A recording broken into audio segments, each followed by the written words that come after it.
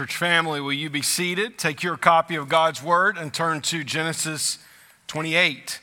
We will pick up this morning in verse 10, which is where we left off last week. As you get yourself settled there and turn in the scripture before we stand and read, I'd like to remind those of you who are part of our strategic leadership team, that's our elders and our deacons, our small group leaders, and our ministry team leaders, that we have a meeting today at 4 o'clock right in here. If you're one of those people and you're joining us online, you're not still gathering, you can join us virtually. You should have received an email from the church office this week with a link to that virtual meeting. We'll have plenty of room for us to spread out in here today. Some important things for us to talk about, things that we're going to be presenting to the church in the next couple of weeks that we'll consider at our first members meeting. The one that I am most excited about it is 2 words. You ready for it?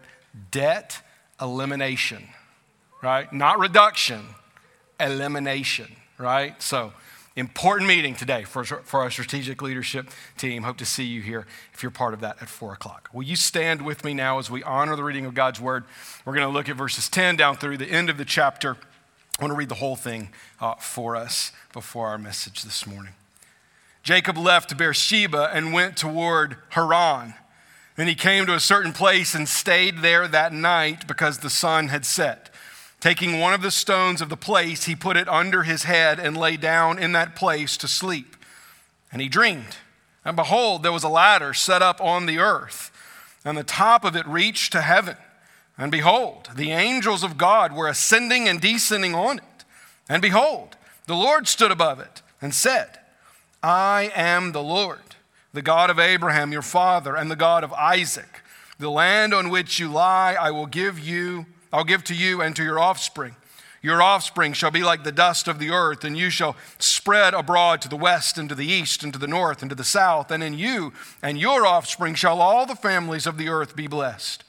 Behold, I am with you and will keep you wherever you go, and will bring you back to this land, for I will not leave you until I have done what I have promised. Then Jacob awoke from his sleep and said, surely the Lord is in this place, and I did not know it. And he was afraid and said, how awesome is this place? This is none other than the house of God, and this is the gate of heaven. So early in the morning, Jacob took the stone that he had put under his head and set it up for a pillar and poured oil on the top of it. He called the name of that place Bethel, but the name of the city was Luz at the first. Then Jacob made a vow, saying, if God will be with me and will keep me in this way that I go, and will give me bread to eat and clothing to wear, so that I come again to my father's house in peace. Then the Lord shall be my God. And this stone which I have set up for a pillar shall be God's house. And of all that you give me, I will give a full tenth to you. Let's pray together. Father, this morning we thank you for your word, that it is truth for us, that your church may know of your mighty works. We may know of your redemptive plan. We may know that you use the undeserving in this world to carry out that plan, that we might be receivers of your promise, just as Jacob was. Help us, God, now as we approach your word, to be instructed by it, by the power of your Holy Spirit, we pray. In Jesus' name, amen. You may be seated. This morning's sermon is entitled, The God of Jacob. While we have concerned ourselves with Jacob over the last week and 2 weeks before that, we had that brief intermission where Isaac becomes the focus. Primarily, it has been undeserving Jacob, culminating last week in Jacob deceiving his father to steal his brother's birthright. It is that Jacob that we pick up here in this story as he flees from his brother, going to Haran, the homeland of his father. I apologize this morning if my introduction makes some of you feel somewhat old. 50 years ago this year, a British band named Led Zeppelin released a song, Stairway to Heaven. written by Jimmy Page and Robert Plant. It became one of the most famous and well-known rock and roll songs, not only of that era, but of all time. Still today, considered probably top 2, 3, at least top 5 of rock and roll songs ever. I make no apologies this morning that your pastor listens to rock and roll. I do. I got an amen in the first service for that. So, thank you. Appreciate it. Like many of the songs of that era, 1971, it's somewhat of a unique song. Kind of folksy, telling a tale that somewhat is up for debate. About a lady who we're told is sure that all that glitters is gold and is buying a stairway to heaven. While debate has raged for 50 years and probably will for another 50 about what this true song is about, the authors of it don't really help very much. At the end of the day, it's a song of the temporal nature of life. It's a song about going towards death and about how the things of this world, which all seem to glitter, right, as if they were gold, will somehow pass us away, pass us by, that we will all one day be dust. And dust is really where we find Jacob in this story. We find him at his absolute lowest, having focused his entire life on all the things that glitter as if they are gold. What have we seen so far in the life of Jacob, who is at least 40, some biblical scholars believe maybe was even in his 70s by the time that this event occurs? We've been told that he was willing to swindle his brother, bartering with a starving man a cup of soup so that he might receive an earthly birthright, and then scheming with his mother to deceive his father, to steal the spiritual blessing that Isaac sought to give to Esau. And now, again, at the advice of his mother, whispering in his father's ear, is going to Haran, a place he has never been, fleeing his brother who is seeking to kill him, leaving behind that very bartered birthright, leaving behind the land that was so intricately tied to the blessing of God that he had deceived his father over in the previous story. Alone. Leaving quickly. We get the sense here in the text that Jacob is completely alone. No one has gone with him. He's brought nothing with him on this journey, that he is going by himself, having to abandon everything that he had valued for all of his life.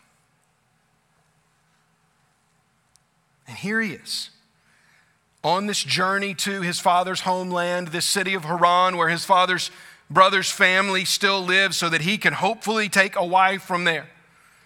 This would be a long journey. It would be a journey that would take on foot weeks and weeks for Jacob to make. He has likely already been on this journey for some time, if where we believe this event took place, from where he was in Beersheba to where scholars tell us Bethel would be in the area of Jerusalem, he has already traveled some 60 or 70 miles, doing probably what he had done on every night before and would do on all the nights after. Stop alone, having nothing but a rock for his pillow, sleeping in the dirt. We find Jacob here at his lowest, without his family, without his possessions, and he still has not become yet a Jacob who believes in God. And that, truthfully, is what this event shows us. This moment where God reaches down into undeserving Jacob's life and reveals to him who he is, and Jacob comes to faith in that God. Begins with the presence of God. Go back with me to verse 10. Jacob left Beersheba. That's that southern kind of city on the southern boundary of what would become Israel, and went to Haran. It's a city in Mesopotamia. And he came to a certain place and stayed there that night because the sun had set. Taking one of the stones of the place, he put it under his head and lay down in that place to sleep. Now we think just of what's happening. Verse 10 kind of sets the scene for us of where he's going from Beersheba to Haran. Verse 11 uses some really mundane language. In the original text, it's just this string of verbs, 8 of them actually, all focused on Jacob's immediate action. That he left, that he went, that he came, that he stayed, that he took a stone, that he put it under his head, that he laid down. All of this intended to communicate the humanity of Jacob. That this isn't some special moment that Jacob has been walking to and knows he is about to encounter. We're supposed to read this as if it is just another day leading into evening on this normal journey here at the low point of Jacob's life. That he is acting alone. He is alone. And he is not expecting anything to happen that night. He is just looking for a place to sleep. But then verse 12, the entire story changes. Not only does the story change because it goes from being the reality of Jacob setting up a camp for the night to him having a dream, but even the language of the story changes. It goes from using verbs to using infinitives, being that it's telling us something is different about this event. You'll notice here, listen to verse 12 and see what stands out to you. And he dreamed, and behold, there was a ladder set up on the earth, and the top of it reached to heaven. And behold, the angel of God were ascending and descending on it. Verse 12 has that, what's translated in English as behold twice. It appears again in verse 13. It appears again in verse 15. It's intended to draw the readers in and to recognize that this is a unique moment. Now, we don't use the word behold a whole lot in English, in our regular everyday conversation at least. But there's definitely a parallel. If you've ever given a young child a phone and let them watch something on it or play something on it, 3, 4, 5 minutes later, they're really going to probably want you to what? See what they're doing, right? They found something funny. They think it's great. And so what do? Shove it in your face like, look, look, look, look. And they're not going to stop till you what? Look. That's what the Hebrew word translated behold means. It means look, pay attention. I'm telling you something important. And it happens at the beginning of every one of these phrases. And behold, and behold, and behold, and behold, because it's important for us. The author of the text wants us to know this is not a mundane event in Jacob's life. Something is happening here that will forever change him.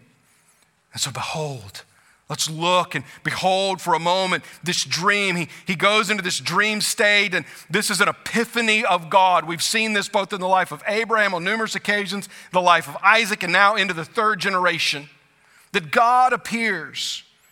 Jacob's dream is different. There's this ladder.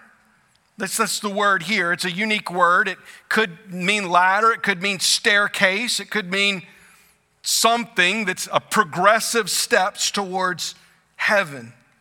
I do think it is interesting to note where Jacob is going. He's leaving the land that God had shown Abraham and had promised to he and Isaac. And he's going back to the land where Abraham was from, Mesopotamia. Mesopotamia was the land of what was known as the ziggurat. The ziggurat was a certain kind of temple that they used during the Bronze Age, during this period in the East. This is, when we think of pyramids so often, we think of the ones in Egypt, right? Smooth-sided, and in that day would have been shiny. In Mesopotamia, it was somewhat different. They were used not as burial tombs, but as places of worship, and there were stairs along the way. It was believed in those pagan religions that a priest could climb those stairs and gain access to God at the top of them.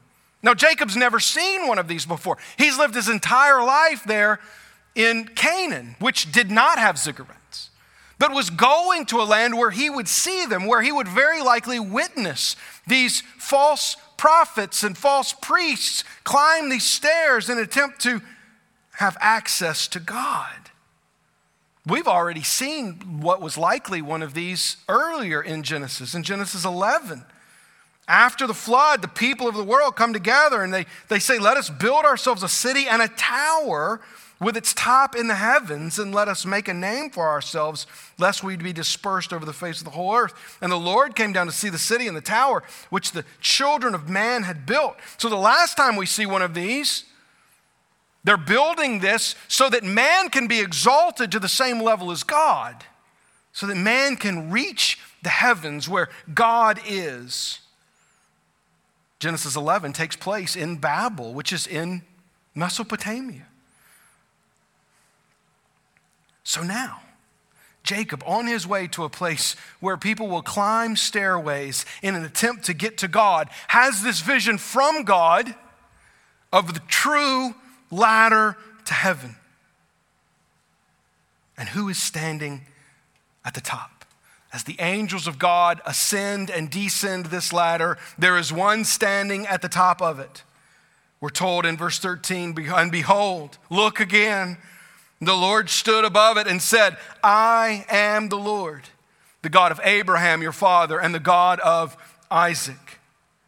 We don't see what is so common in the rest of the scriptures, right? The God of Abraham, Isaac, and Jacob. At this point, he is just the God of Abraham and Isaac.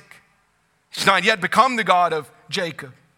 He's the God of Abraham, who God had originally led out of Mesopotamia to come and to go to the land that he would show him, who was the original receiver of the blessing. He was the God of Isaac, who the blessing had passed on from Abraham to his son, who God had promised him for so long would come. But if we put ourselves in Jacob's mindset for a minute, forgetting what we know about the rest of the story, just for a moment, put yourself in Jacob's mindset. Here he is, the lowest point of his life. He's left family behind. He's left his blessing behind. He's left his birthright behind. He's left his mother, who's always been by his side, behind. His twin brother is trying to kill him. He's deceived his father. Here he goes to a land he's never been. And on what just seemed like an ordinary night to him, God appears to him in a vision and introduces himself as the God of Abraham and the God of Isaac. Now, we so often, because we may know the story, I've already read it once to you, you may know what's coming next, and so it may be difficult to put yourself in his mindset. But I would think that here, Jacob hears this and is very likely frightened, because this is the God of Abraham. And it was Abraham's blessing that Jacob had just stolen. He's the God of Isaac, the one who Jacob had deceived in order to steal that blessing. This God, Jacob at his lowest, appears to him. And one may think that what is coming is judgment. That what is coming is God finally taking that deceiver, that heel grabber, and punishing him for his undeserving nature and punishing him for his sin. This God standing at the top of that staircase, that ladder, looming over this picture, large, introduces himself as the God of Abraham and the God of Isaac, and there must be a measure of fear within Jacob. But God does not pronounce judgment. He pronounces promise. We read and continue in that verse, the land of which you lie, I will give to you and to your offspring. Your offspring shall be like the dust of the earth, and you shall spread abroad to the west and to the east and to the north and to the south. It's not judgment that Jacob hears from God, but it's promise. You notice he does not mention anything about his past. He doesn't mention anything to him about his scheme to force his brother to barter for his birthright. He doesn't mention anything to him about his scheme with his mother to deceive their father so that he may steal the blessing from Isaac intended for Esau. He doesn't mention anything to him about his name, meaning heel grabber and deceiver. He brings up none of that. What God does, even though he knows, and it has been established in the text already, that Jacob is undeserving of the promise. And yet God, himself, just as he did with Abraham on numerous occasions and with Isaac, reveals clearly to Jacob that the promise of God is for him. And that promise is so similar to what we have read previously as God communicated with Abraham. In one instance in Genesis 13, God had blessed Abraham to the point where his possessions had grown, and even blessed his nephew Lot so that his possessions had grown, and they had kind of become in conflict with one another. They couldn't stay in the same place. They had too much stuff. And so Abraham lets Lot choose, and Lot chooses the best ground. And then God leads Abraham up on a mountain, and here's what God says to him. The Lord said to Abram after Lot had separated from him, lift up your eyes and look from the place where you are, northward and southward and eastward and westward. Sounds exactly like what God is saying to Jacob here. For all the land that you see, I will give to you and to your offspring forever. I will make your offspring as the dust of the earth, so that if one can count the dust of the earth, your offspring also can be counted.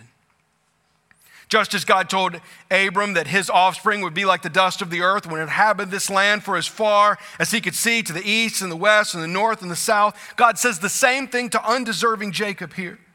Makes the same promise. Your offspring shall be the dust of the earth. You shall spread abroad to the west, the east, and the north, and the south.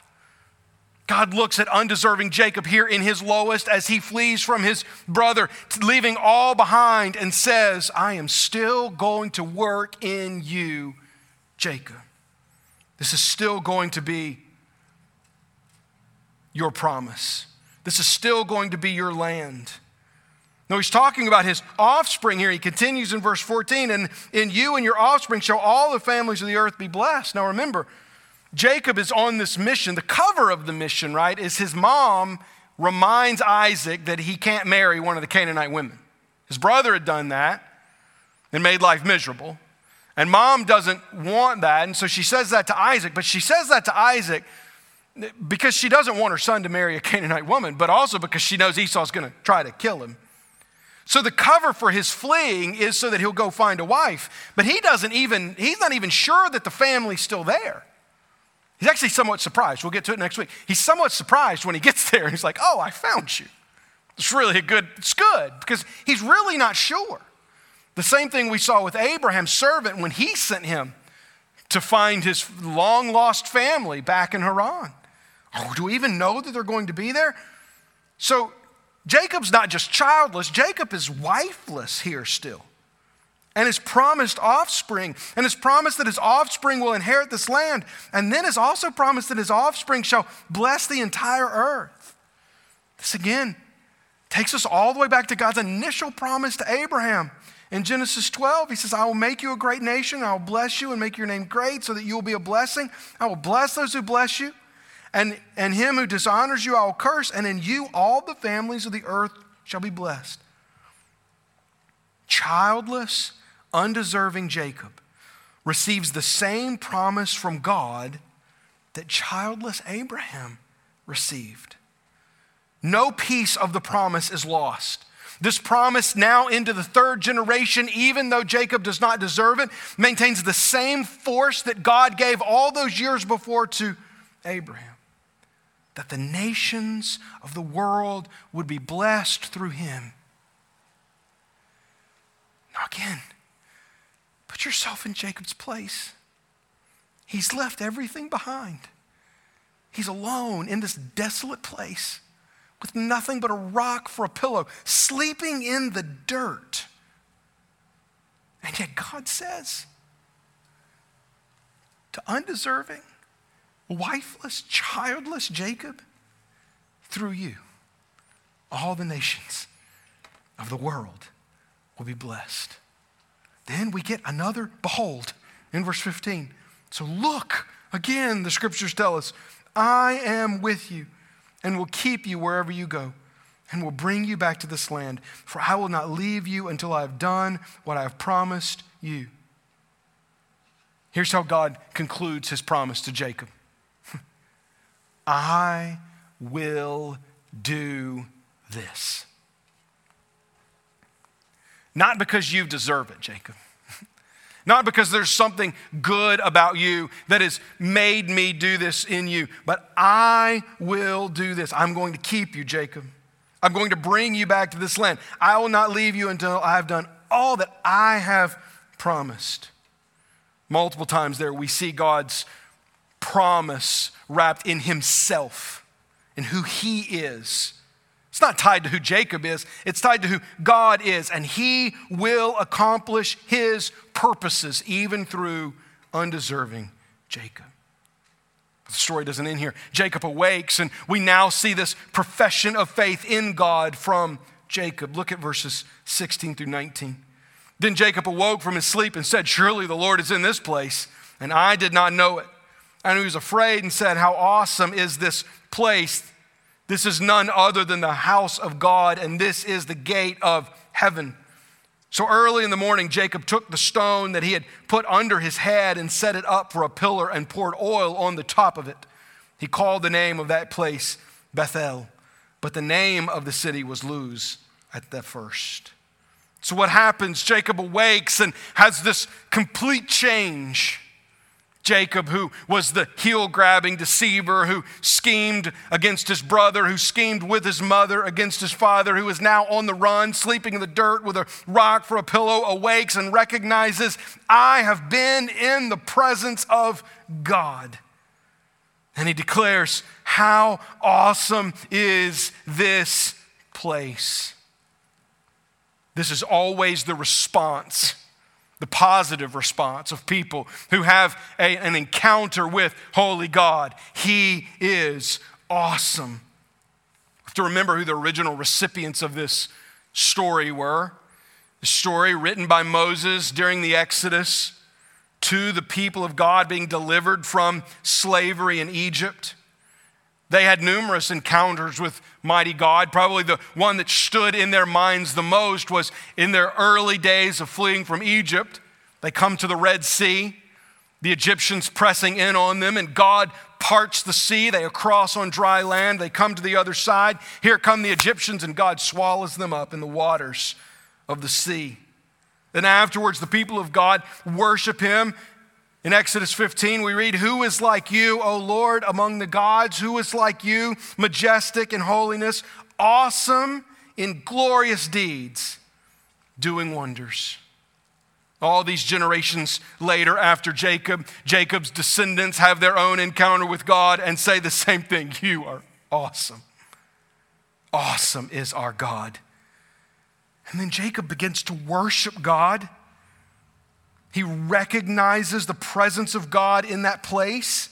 He takes that pillar, he takes that rock, which had just been a makeshift pillow, sets it on its end, goes to sacrifice. He's got nothing to sacrifice. This guy's gone with nothing. He's got some oil. He pours it over the top, consecrating that rock, calling that place Bethel, Beth meaning house, El meaning God, the house of God.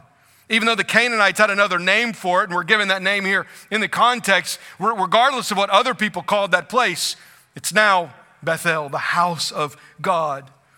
We see Jacob worshiping God here in this place. This is pre-temple worship. The recognition that the presence of God is special.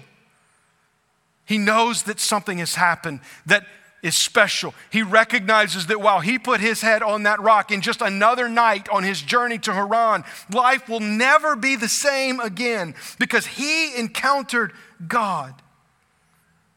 Generations later, his descendants, through the tabernacle and ultimately the temple, in a place that would not be all that far, maybe 10 miles away from where this encounter happens.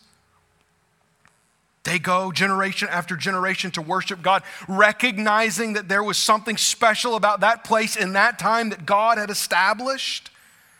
Much of the Psalms is dedicated towards temple worship. Psalm 84 is one of them. We read, how lovely is your dwelling place, O Lord of hosts. My soul longs, yes, faints for the courts of the Lord. My heart and flesh sing for joy to the living God. For much of redemptive history, the people of God went to a place to experience God, to worship God, to sacrifice towards God. And we see that here in Jacob's life as he has had this experience with God and he establishes a place of worship. But that's not all he does. Pick up in verse 20. He now makes a vow. He says, if God will be with me and will keep me in this way that I go and will give me bread to eat and clothing to wear so that I come again to my father's house in peace, then the Lord shall be my God, and this stone which I have set up for a pillar shall be God's house. And of all that you give me, I will give a full tenth to you. Here we see Jacob establishing this place as a place of worship, recognizing that this is holy ground, consecrated for God, that he has not just had a dream, but he has had an encounter with the one true living God. He now makes his vow. And he says, God, I believe your promise. God, I believe that you'll keep me. God, I believe that you'll not only keep me and supply for me, I believe you're going to bring me back to this land. This is the moment of faith for Jacob. In the first several chapters of the story of Abraham, starting in chapter 12 and onward, God kind of progressively reveals the promise to Abraham. But then we get to Genesis 15, which we've looked at multiple times over the last several chapters, but it always bears repeating. Something unique happens. In Genesis 15, Abraham's having his own epiphany with God, his own encounter, and God brings him outside and says, look towards the heaven and number the stars if you're able to number them. Then he said to him, so shall your offspring be. And he believed the Lord, and he counted it to him as righteousness. In Genesis 15, we see Abraham's faith moment, to where it's no longer about what Abraham does, it's about the fact that he believed God, and that belief became righteousness for him. Not righteousness that he had created on his own, but righteousness that had been imparted to him by God. We see that same moment here in the life of Jacob, that now Jacob believes God. And at the beginning of that dream, the Lord standing at the top of that ladder was the God of Abraham and Isaac. But now, this next morning, he is the God of Abraham, Isaac, and Jacob. Jacob believes God. He trusts in God. He's no longer relying on his own skill to provide his own deception, both towards his brother and his father. Now it is the Lord and the Lord alone who will provide for Jacob. And then Jacob offers something unto the Lord that is now, we've only mentioned twice here in all of this series in Genesis. He says at the end of verse 22, and of all that you give me, I will give a full tenth to you. Jacob now commits to the biblical practice of tithing. Tithing is giving a tenth of all that God gives to you back to God. We've only really seen this once before here in the story of Genesis.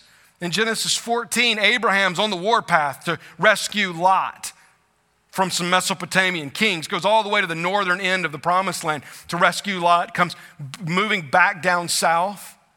And he gets very close to this same place where Jacob is today. And he encounters a king named Melchizedek. We're told the king of Salem, Salem would become Jerusalem, who brought out bread and wine. We're told in verse 18 of Genesis 14 that this is a priest of the Most High God. And then we read that he blessed Abram.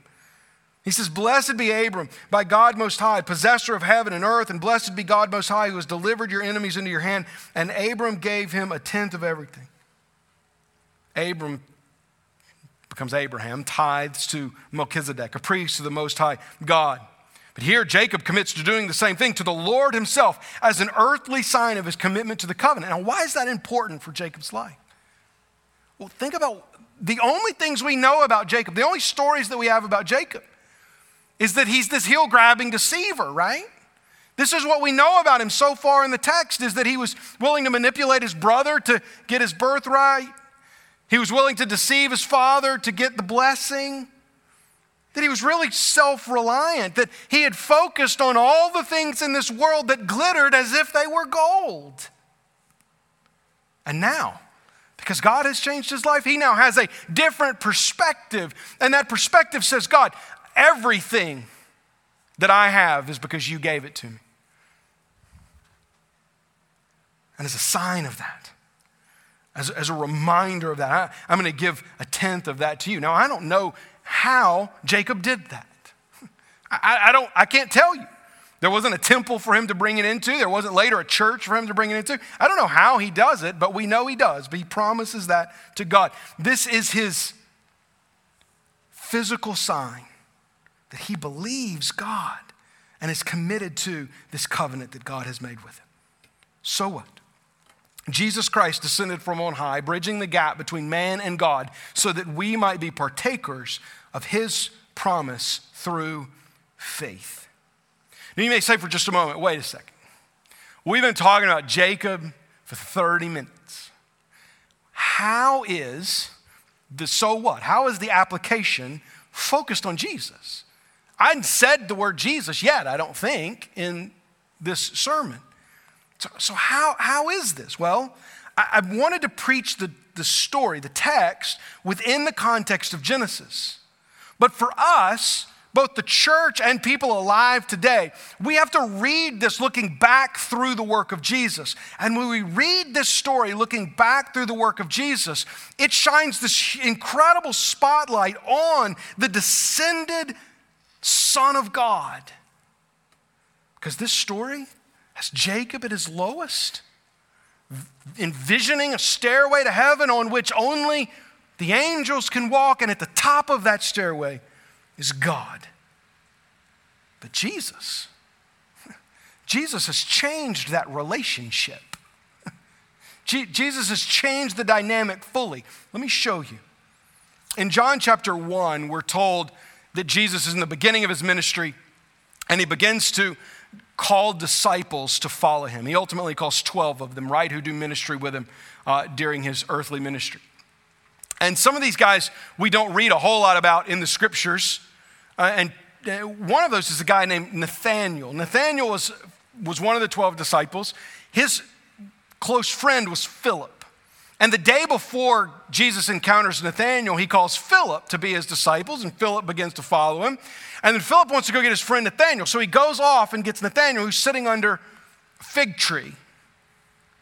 And he says, we found him. We found the one the scriptures have talked about. Come, let's go follow him. And Nathanael's kind of doubting. He's kind of asking Philip some questions. So he's on the road, and Jesus looks up and actually calls Nathanael by name. And it's amazing to him.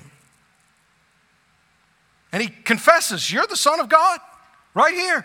Recognize that you couldn't have known me.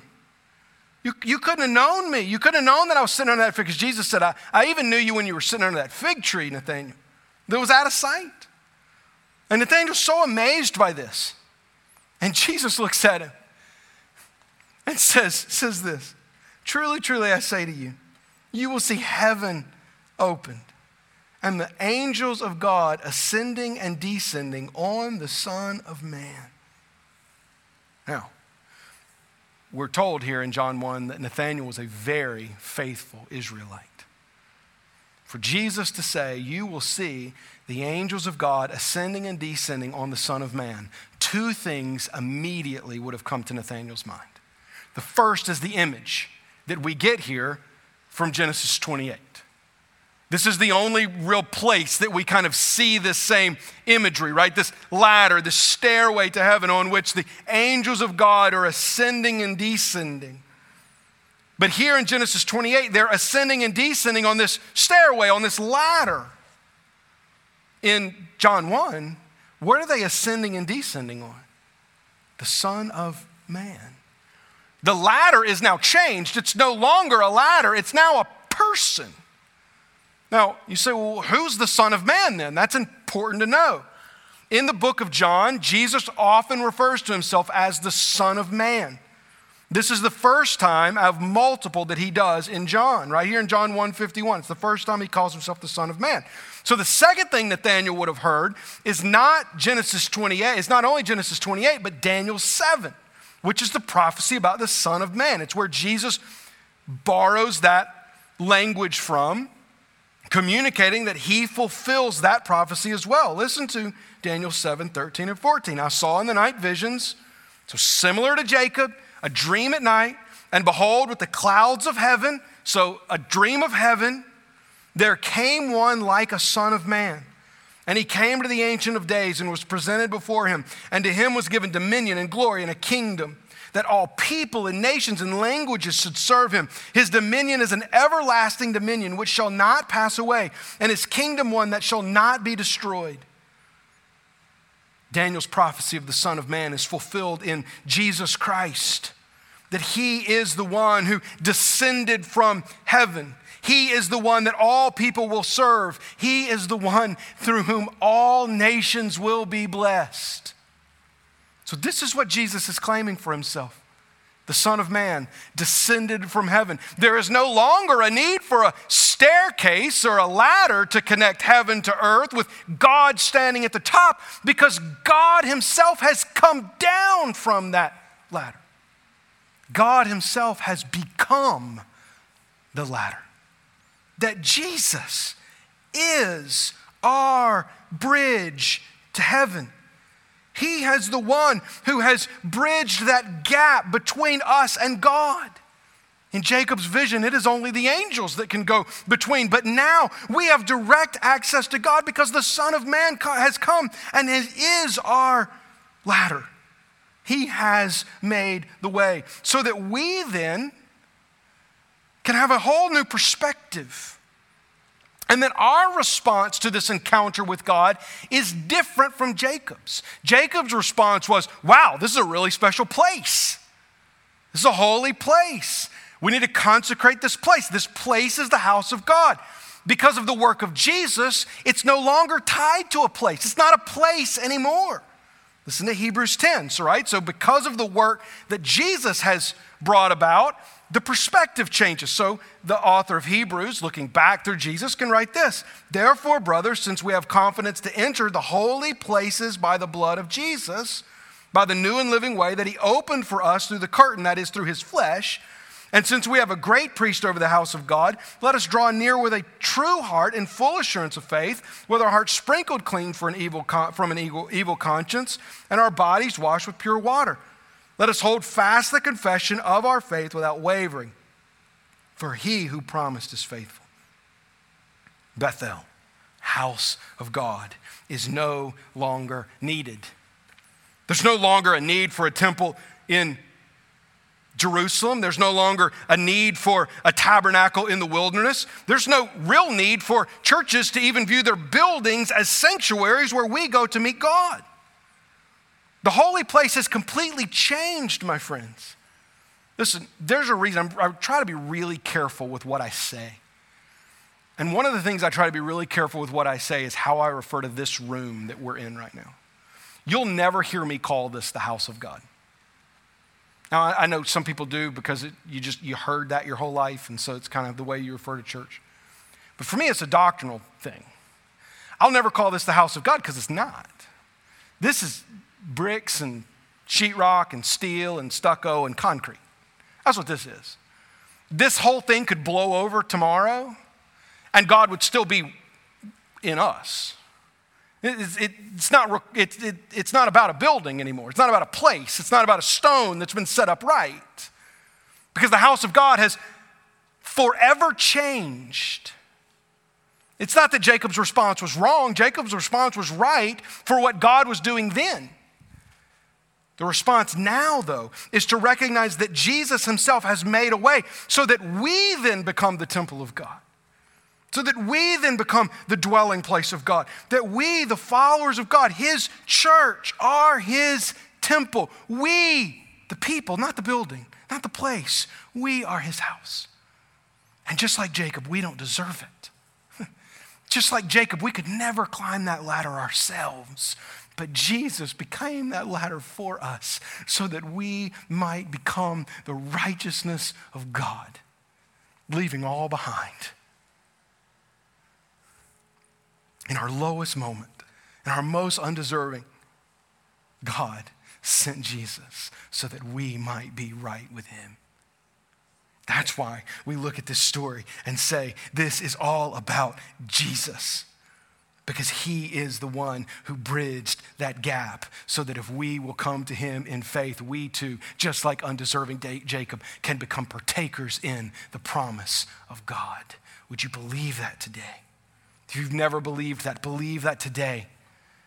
Jesus will save you and make you right with God. If you have believed that today, reaffirm that in your heart, recognizing that it is not because of any value that you bring to the table. It is very lowest. Here's Jacob, and God appears. And that's exactly what God did for us. At our very lowest, God appeared, bringing us out of our despair and into his kingdom. Let me pray for us.